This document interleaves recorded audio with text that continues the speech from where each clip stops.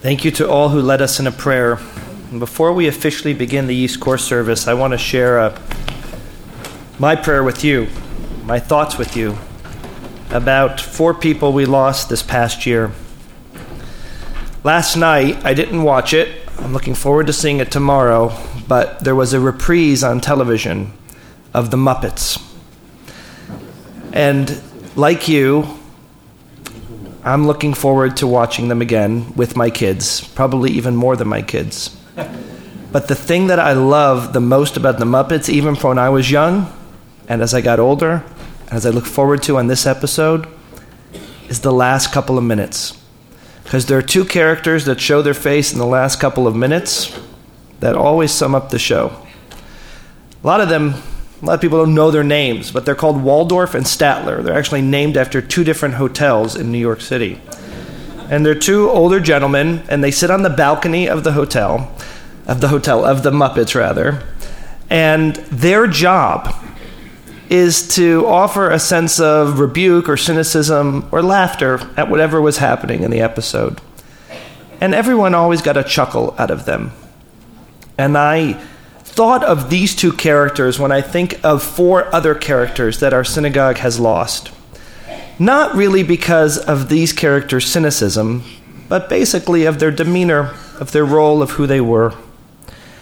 I'm referring to the soul of Ben Ryback, of Bernie Levere, of George Hankin, and of Bernie Weinflash, who all died this past year. These 4 people came every single Shabbat. They didn't miss. And they all sat together in one row, right smack in the center of the sanctuary, maybe 5 or 6 rows back. And at the time of their collective death, they reached a ripe age together of 360 years. Now, one of them had a hearing difference and he couldn't hear. Another one was legally blind. One had trouble walking and the other one forgot a lot of things. But together, they made an awesome team. And together, each and every Shabbat, they would sit in that row, and something became whole and complete for me when I saw them together. There wasn't a thing happening that they didn't use an excuse to kibitz and share one to the next. Bernie, who loved cantorial music and loved our cantor, whenever the cantor would introduce the blessing for the new month and incorporate whatever the holiday upcoming would be, he would always pause and share with everyone, and you could see them nodding away. And if he incorporated some piece of chazanut, he would always claim who the composer was and who put it together and hum along in his own words. That was incredible. I could still see Bernie in my mind's eye just kind of squinting from his seat as he would sing along with that cantor, sing along with our songs, and sing along with those people in that row, swaying from right to left and left to right, in what is a beautiful expression of their Yiddishkeit. To me, I still hear him singing and joining in, and I still see him shuffling up with someone's assistance to make a l'chaim at the end of services. George Hankin of blessed memory was our resident Kohen at our shul. He was also our resident Jewish historian. No one knew more about Bergen County Jewish history than George Hankin. He was one of the founders of this community. He worked as the first CEO of the JCC. He was instrumental in the foundation of the UJA. He helped the Solomon Schechter get their first building near the JCC. He was an amazing man.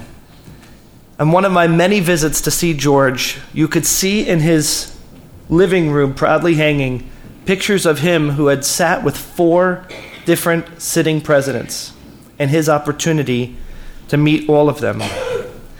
Now, if Bernie couldn't see so well, George couldn't hear too well. He would always have our hearing assist devices on, but then pull them off and say, "What did you say? I can't hear you." But for some man who had the challenge of hearing, every Shabbat when I would pose a question to the congregation, he had an uncanny ability to know the answer and get it right.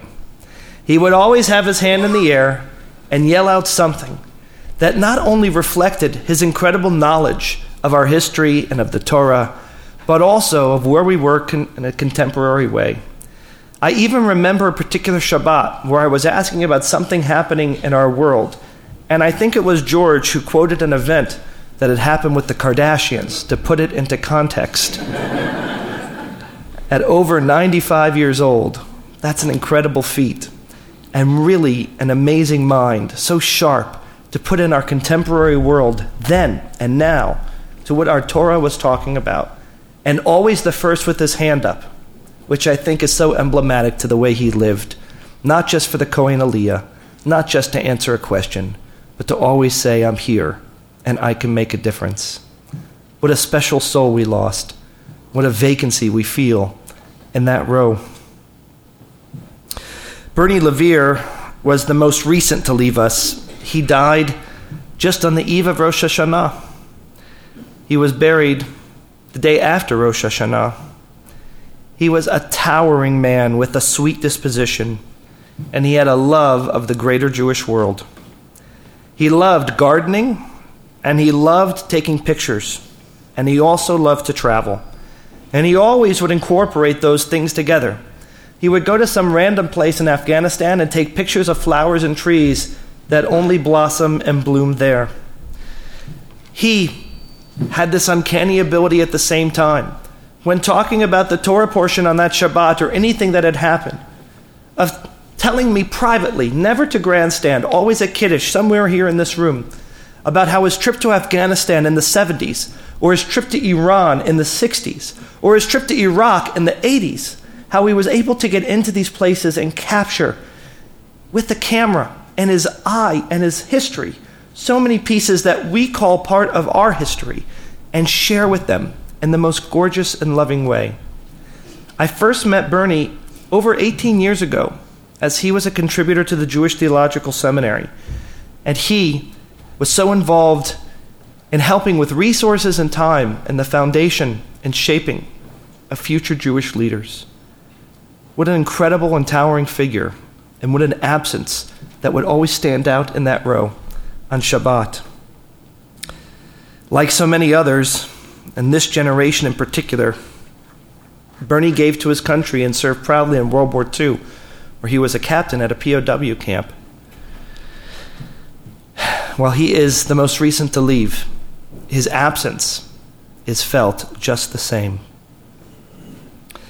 Ben Ryback was one of the softest souls God created. He was a doctor, very soft-spoken, always kind and good. I would see him at two places in my life. I would see him every Shabbat, sitting with his best friends, talking, kibitzing, sharing, and always laughing and smiling. He always wore a smile. And the other place I saw him was at 94 years old, at the top floor of the gym at the JCC, literally lifting weights, always. There wasn't a time I finished a service, not once, where Ben wouldn't come over to me with some economy of words and a sweet touch, pinch my cheek, touch my face, and say, I liked it. Or, and occasionally I got, I really liked it. But that little phrase, that little touch, those small moments were just the most fulfilling and meaningful as a rabbi and as a member of the community. And it wasn't limited to me or to the cantor. He had those same interactions with kids that would come and daven every week, people in their 30s and 40s who came, people who came once a year, and people who came every week. And they were all individually special, amazing souls. They really were. But there was something magical when they sat together in that row. All of different heights, all of similar ages, all with different challenges as they reached a mature, ripe age, but all of them happy to be in shul, proud to participate, and all of them with a rich history. I stand here today sad that that row is literally and figuratively empty. And I stand here today with the sense of worry. Who's going to take their seats? Who's going to sit there in the weeks and months and years to come? It doesn't matter if you have trouble seeing or hearing or remembering or even standing. Who's going to be there to answer questions about the Torah portion, or to share about their service, or to mark and note which nigun the cantor is incorporating, or where a particular teaching comes from? Who's going to come and offer that sense of good cheer and kindness? Who's going to tie it all together for us in a sense of fulfillment and satisfaction? Just like every episode of The Muppets would happen, with Waldorf and Statler putting it all into context and making sure that the show closed with a smile. That's what Bernie and Ben and George did for us. They made it so special each week. But I think they did more than that. They remind us of a responsibility. And the responsibility is that they can't have lived in vain. And to have lived in vain would mean that they would die, and there'd be no role or responsibility for any of us in which to replace them. And that would be a tragedy. And that means we need to sit in those seats and continue with their legacy. It means we have to answer questions when they're asked. We have to offer good cheer. We have to sing along with our cantor. And we always have to offer perspective and give difference. That is the real beauty of how they lived and why they lived. And while there's a portion of our heart that feels incredibly empty today and sad and missing them, along with so many others that we recall, there's also a call to all of us in which we must respond. A call in where we say, De'ika ana, I am here. A call in which we say, Hineni, I am here, and we will continue.